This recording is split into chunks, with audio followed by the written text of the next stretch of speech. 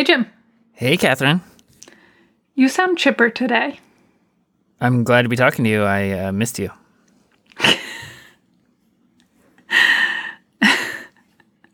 Wait, you didn't miss me? Well, maybe we should say a little more. I feel like we didn't totally talk enough about what we're up to. So this week we're trying a new thing, which is talking 3 days a week, Monday, Wednesday, Friday. For the record, Jim doesn't want to do that. Nor do our listeners. Jim would talk every day.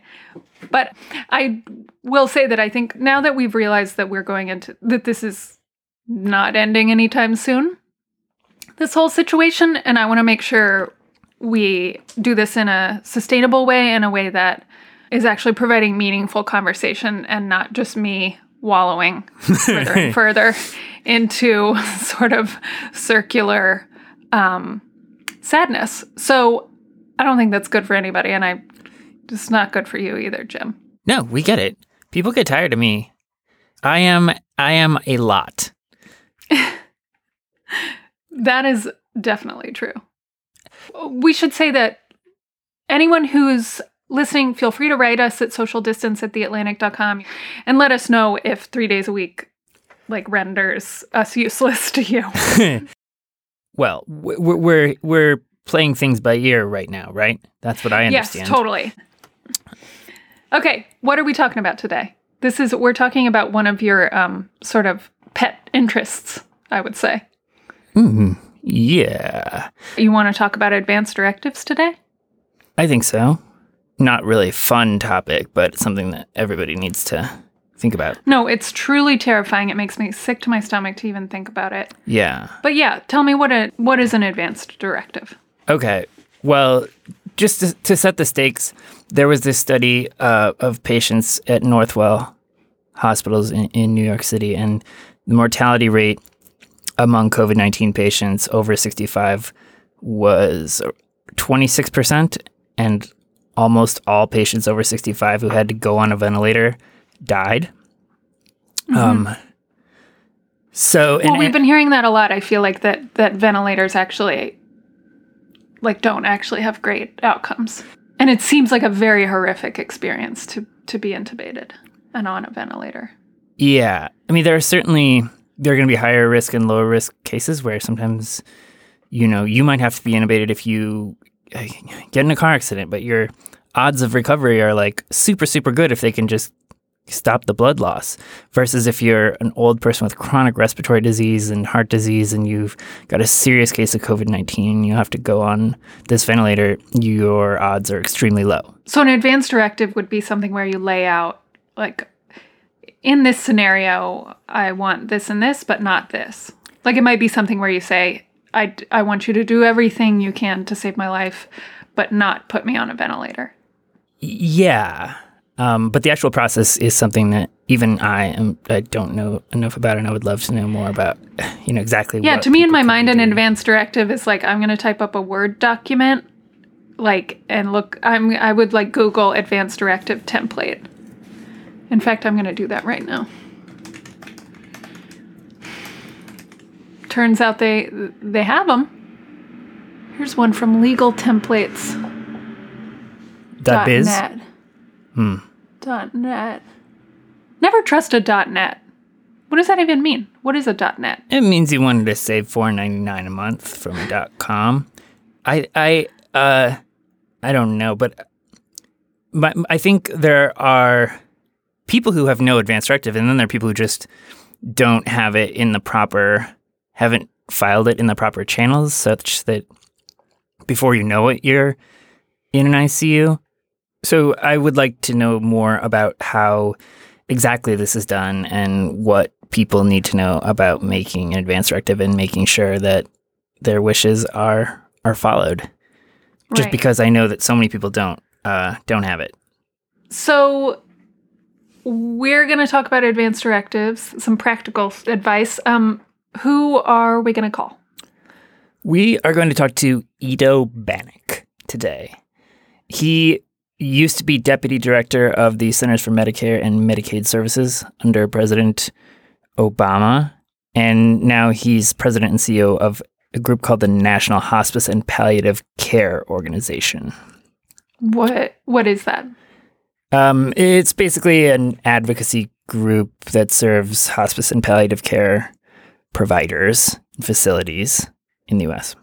So that's like an industry trade group or something? Yeah, they're a trade organization. I think this is an issue that a lot of people know is a problem. I mean, half of the money we spend on medical care comes in the last 2 years of life. 2 years. So, I mean, I guess that makes sense, but is part of that, like a lot of that is ineffective or? well, yeah, that we spend a lot of time at the very end trying to be like, oh, there's all these conditions that are hitting you in hopefully older age. And we just want to keep you alive instead of spending more upfront to prevent these things or right. We don't spend a lot of money on prevention. And just maintenance. And we kind of let things build up until they're really bad and then treat them. Yeah. Anyway, this is it's an uncontroversial narrative in medicine that we need people to have advanced directives. Like not that people should be rationing care or should be DNR, just that people should make their wishes known, like whatever they are. Right. And we're still bad at doing that. So I think an advocate might actually help us, like, say, like, here's how you take the practical steps to make an advanced directive, to make sure that if you do get sick or if you get hit by a bus or anything, that your wishes are carried out. How do you make that happen? Got it. Okay. Let's give him a call. Hi, it's Ido Bannock. Hi, this is Catherine. Hi, Ido. This is Jim. We have a few basic questions.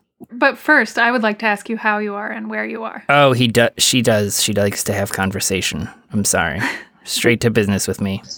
Yeah. So I am in Maryland. I'm from New York originally, moved down to Maryland to work on the Affordable Care Act and settled in a pretty rural part of Howard County, Maryland. So we've got surrounded by farmland, and I've got 2 kids. They can run around, so it's a pretty good place to quarantine if you've got to.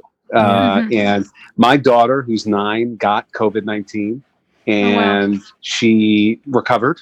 And then my wife and I got COVID-19, and we recovered pretty quickly, and hadn't been tested until I went to the White House last week and had to get a test prior to meeting with the president and his staff. So it's a pretty funny story. But we're all feeling fine and doing well. Thank you. And what was your experience at the White House? Did you get one of these rapid tests? Yeah. So I had the Abbott rapid test, and it's great. I mean, you go, and a half an hour later, if they come get you, you've got COVID-19, and if they don't, then you don't. And they were like, you've got it. Go on in. Everyone in there has it. And here's the funny part. I wore a mask, and I was pretty much the only person with a mask. That is the most bizarre part of so much of the messaging, is just being told you need to stand far apart, you need to wear masks, and then exactly by the people who are not doing it. Anyway, Catherine. Yeah, well, I was going to ask you just a very basic question from a layperson's perspective. I know that advanced directives exist, but can you just lay out exactly what they are and how and who you recommend has one?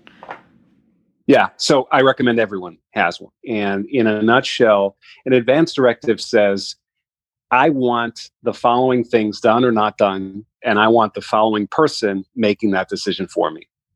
These are the forms that do that. And how granular do they get? I mean, is it like, it seems hard to envision every possible scenario. So what kinds of things are you saying you want or don't want? So it depends on how granular of a person you are. Take me, for example. So I'm a lawyer by training, but I'm actually not very granular. I just say, look, I'm naming an agent. I've had a conversation with the agent. The agent knows what my wishes are. All I need to say is my agent is empowered to make decisions for me. Because you know what? If I'm incapacitated, I'm not going to know the difference. It doesn't really matter to me. Can I ask, is this too personal of a question? Who is your agent? Well, agent 1 is my wife. But if we were to sort of wreck together, it's my brother. So you have you sort of have a backup agent. A backup agent. Yeah, It you sounds gotta it have sounds very like Men in Black or something. it. It is very Men in Black, but you gotta think ahead. You gotta think worst case scenario. Right. And so that's what now the problem with the whole advanced directives conversation is when people usually hear it, they think about Terry Schiavo, they think about Brittany Menard, they think about what happens when someone's in a vegetative state or when someone is at the end of their life. But that's not usually how advanced directives come up. They usually come up when someone's lost their ability to make a decision, either momentarily, they've been struck or stunned or whatever, or permanently. They have dementia and can't make a decision anymore. And so when that point happens, the problem that I have as a human being is, who do you want to make that decision? Do you want the system to make the decision, the hospital, the nursing home, the whomever? Because they're going to make it in a way that makes sure that they're protected the most. And when you say protected, like the hospital system is going to default to a place where they can't be accused of withholding care. Like the default is to prolong life as opposed to keeping a person comfortable. Yeah. And so that means two things. One is, as an economy, we end up spending too much money on end of life care because of that. And two, most people don't want that. Most people, if they're reflective, say, no, I want to be at home with my loved ones. I want to be in the least restrictive environment. So yeah, they're gonna protect themselves first. Can you specify, give me a scenario? How granular does it get if you are a granular person? Well, right. So I'll give you a good example. My mom specified that she wanted to be on a ventilator. If it ever came to it, she wanted to be on a ventilator. But in the context of COVID-19, she said, you know what? I've been doing some research and I've kind of realized that people with COVID-19 who are put on ventilators who are sick like I am, so she's got kind of pulmonary problems anyway, usually don't make it if it gets to that point. I don't want a ventilator for COVID-19. Now, what happens if you're me? I'm 44. Maybe I do want a ventilator if it gets down to me getting COVID-19 and being in the hospital, because maybe I'll make it. Right. So I think that the problem with getting too granular is that you can never really foresee everything that might happen or advances in medicine that might sort of take place. So that's an argument for just making sure your loved ones know what you want. Right. Got it. And then how do you get one? Like for me, my first idea was just to Google advanced directive form.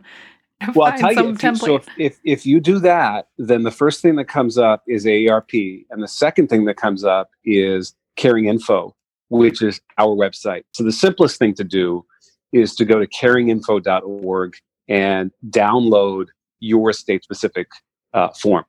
Right. I can fill out a form. That sounds easy. Yeah. Now that's only part of it, because what you don't want to do is fill out a form and then put it under your mattress or in a safe deposit box or somewhere else where nobody can find it. I keep all of my files under my mattress. Yeah, right. Yeah, me too, with my money. But I think that the right thing to do is to, once you get that, there are a bunch of websites out there now and apps that allow you to digitize your advanced directive and get it into your medical record. Because that's the game. If it's under your mattress or in a safe deposit box, no one's ever going to see it. Right. And that's not what you want. So you have to digitize them. Apple actually, has a service. There are a lot of other services out there. And that's the way to do it once you have a level of comfort with it. You don't need a lawyer. And I'm a lawyer, and I think a lot of lawyers convince people that they need a lawyer to execute an advanced directive. You absolutely don't. You're going to be disbarred for saying that. Hey, I've moved on. I'm heading an association now, so it's all good. This is not rocket science. It's almost like an accountant telling you that you need an accountant to do your taxes, and then it turns out you can do it via some app or whatever. Same thing. This is pretty simple stuff here. In this situation, I mean, we've been talking to some doctors about who are treating coronavirus patients, and right. Tell me if I'm wrong, Jim, but I feel like we've heard that, in a lot of these situations, like the doctors do not have time or the ability to check if someone has an advanced directive. Well, I mean, at least when someone comes in, unconscious and they've intubated in the field and so they're just heading straight to the ICU. I think those are the situations where doctors feel like the decision has already been made, as opposed to someone who crashes in the hospital. Yeah, that's true. So that brings up the importance of having a do not resuscitate order. I mean, that's part of what people mean when they say an advance directive. Some people may not want to be resuscitated. If I'm, let's say I'm 97 years old, do I really want them sticking something in me, sending me to the hospital, and possibly, dying there? The answer is probably no, because I may not make it. And if I do, my family's not going to be able to visit me, right? That's a whole other dimension to this that really we need to keep in mind in terms of control. If what's important to you is receiving care in the home and being with your loved ones, that's not going to be possible once you get on that ambulance. You may not be coming back for quite a while. Mm-hmm. So, I would advise someone, if they're really serious about their do not resuscitate order, to make sure that it's kind of clear. People even tattoo do not resuscitate on themselves. Yeah, and you can have like a welcome mat. Yeah, you can have a welcome. That's not a bad idea. My God, I don't know why I'm trying to make. It's pretty grim. No, this is why people have gallows humor. There's kind of no other way to process these things. Exactly. So do not resuscitate. And then there's, again, it's some people want to be resuscitated, but don't want to receive care in the hospital or don't want to be taken there. And those are the kinds of things you asked about granularity before. Those are the types of things you can specify in your advanced directives. I gotcha. And that's the kind of thing that's tough to put on a doormat, is if you're like, sure, Absolutely. If I'm choking on a fish stick, do the Heimlich maneuver, but I don't want to be on a ventilator for 2 weeks. And that's already a long doormat. Yeah. which is why, number one, do not resuscitate. Number two, call Betsy. She is my healthcare proxy. Mm-hmm. All right. Betsy knows. You've talked to Betsy. You talk to her every year at Thanksgiving. You say, look, I just want to update you. This is what I want. Let's just get this out of the way. And they're like, it's Thanksgiving. Come on. Yeah. This does bring up the actual reason I imagine a lot of people don't have advanced directives is that it is uncomfortable to think about and to talk about. Right. Do you find that? Absolutely. But the thing that we're seeing now with COVID-19 is that, what seems impossible and so far away and sort of grim, and you don't want to deal with it, is close to home now, especially if you're in a place like New York. So I want this to be an impetus for people having a conversation and just get it out of the way. So how do you have this conversation? How do you bring it up with Betsy at Thanksgiving? Well, I think, if it's your parents, for example, I think, you say, look, hey, Dad, if something goes wrong, who do you want to make a decision? If you don't empower me or someone else to make the decision, then the government or the institution is going to make the decision. Well, I don't want that. But I'm going to be fine. Everything's okay. Don't worry about me. Pass the gravy. Yeah, but you know what? Here's the deal. It's not about you, because you know what? You're not aware at that point. It's about me, and it's about Mom, and it's about, brother 2 and brother 3. We're going to end up fighting with each other over what your wishes are. And unless you really want your whole family to fall apart, as sometimes happens, you're going to make that stuff. Because what you're doing is you're letting people off the hook. You're saying very clearly, this is who I am, this is what I want. By the way, the simplest thing to do this thing that we call advanced directive, take out your smartphone, do a video selfie, say, my name is Ido Banik. These are my wishes. This is today's date. This is the president. So you know that, I'm here. And that's it. And that's evidence. So if it ever gets to a debate over what I wanted or didn't want, that's clear. And then text that to everyone you know. Just the whole address book. Yeah. I would say only the people you know and trust. Yeah. But I'm just saying that's not a horrible idea, because that's probably more effective than a piece of paper in some file somewhere. It just feels like the main issue is, right, that we don't want to have this conversation, and especially right now when people are genuinely like scared and alone, and you're calling them on the phone, sounding like the harbinger of death. Is there a resource or something where people have these opening lines of like how do you broach this conversation? Do you start light? Do you go right into it? So there are a couple. There's our website again, which has actually a decision guide for COVID-19. It has how to have a conversation just about advanced care planning. Period. So that's one, caringinfo.org. Then there's a group called the Conversation Project, which actually aims to facilitate these kinds of conversations. I would recommend them. Generally speaking, social workers are better at having these kinds of conversations than physicians, doctors, than nurses, lawyers, most other professionals. So if you have any questions, I think those are always good resources individually as well. So I don't have an advance directive. I don't know anything about any of my family members' end-of-life wishes. I think in my case, the issue is not that I think my parents would be not be open to the conversation. For all I know, they have an advance directive. But that I don't want to have that conversation because it means acknowledging that they will die at some point. Any advice? Yeah, I mean, I would say the earlier that you can do it, the better. And because you're not, I wouldn't frame it as an end-of-life discussion at all. I think that the end of life is grim, and it is hard for people to imagine that. But getting run over by a bus is possible. A lot of people die that way. And, so I think the right way to sort of frame it is just in case, just if anything happens. COVID-19, it strikes people. You never know. You could be fine today and not fine tomorrow. Out of curiosity, do you have one of these things? Can we just, I know it's painful, but can we just sit down and have this discussion? My best advice, though, I don't want to oversimplify it, is do it all together. All as whatever unit that you are, do it all together so you're not picking on the people that are older. Yeah, like that you might offer to go first with your thoughts and then before asking them. I'm just going to send my parents this conversation so I don't have to have a scary conversation with them. Totally. So thank you. Absolutely. You still do. Absolutely. Yeah, it's a public service. Thank you so much, and I'm glad your family as well. Yeah. Yeah. Thank you, guys. Thanks for the time. I appreciate it. Take care. Bye. Bye now. Well, that was kind of a morbid conversation, maybe, depending on how you look at things, but. Well, every day is a morbid conversation. But no, I mean, I just it's just about making your wishes known. There's nothing there you should want to avoid. Yeah. But you still feel that way. No, I understand.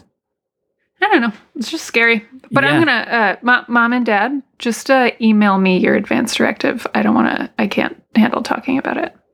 Thank you. Yeah, that's actually a very kind thing to do if you're at any age. Why don't you have an advance directive? Well, I've just had conversations. What would you want?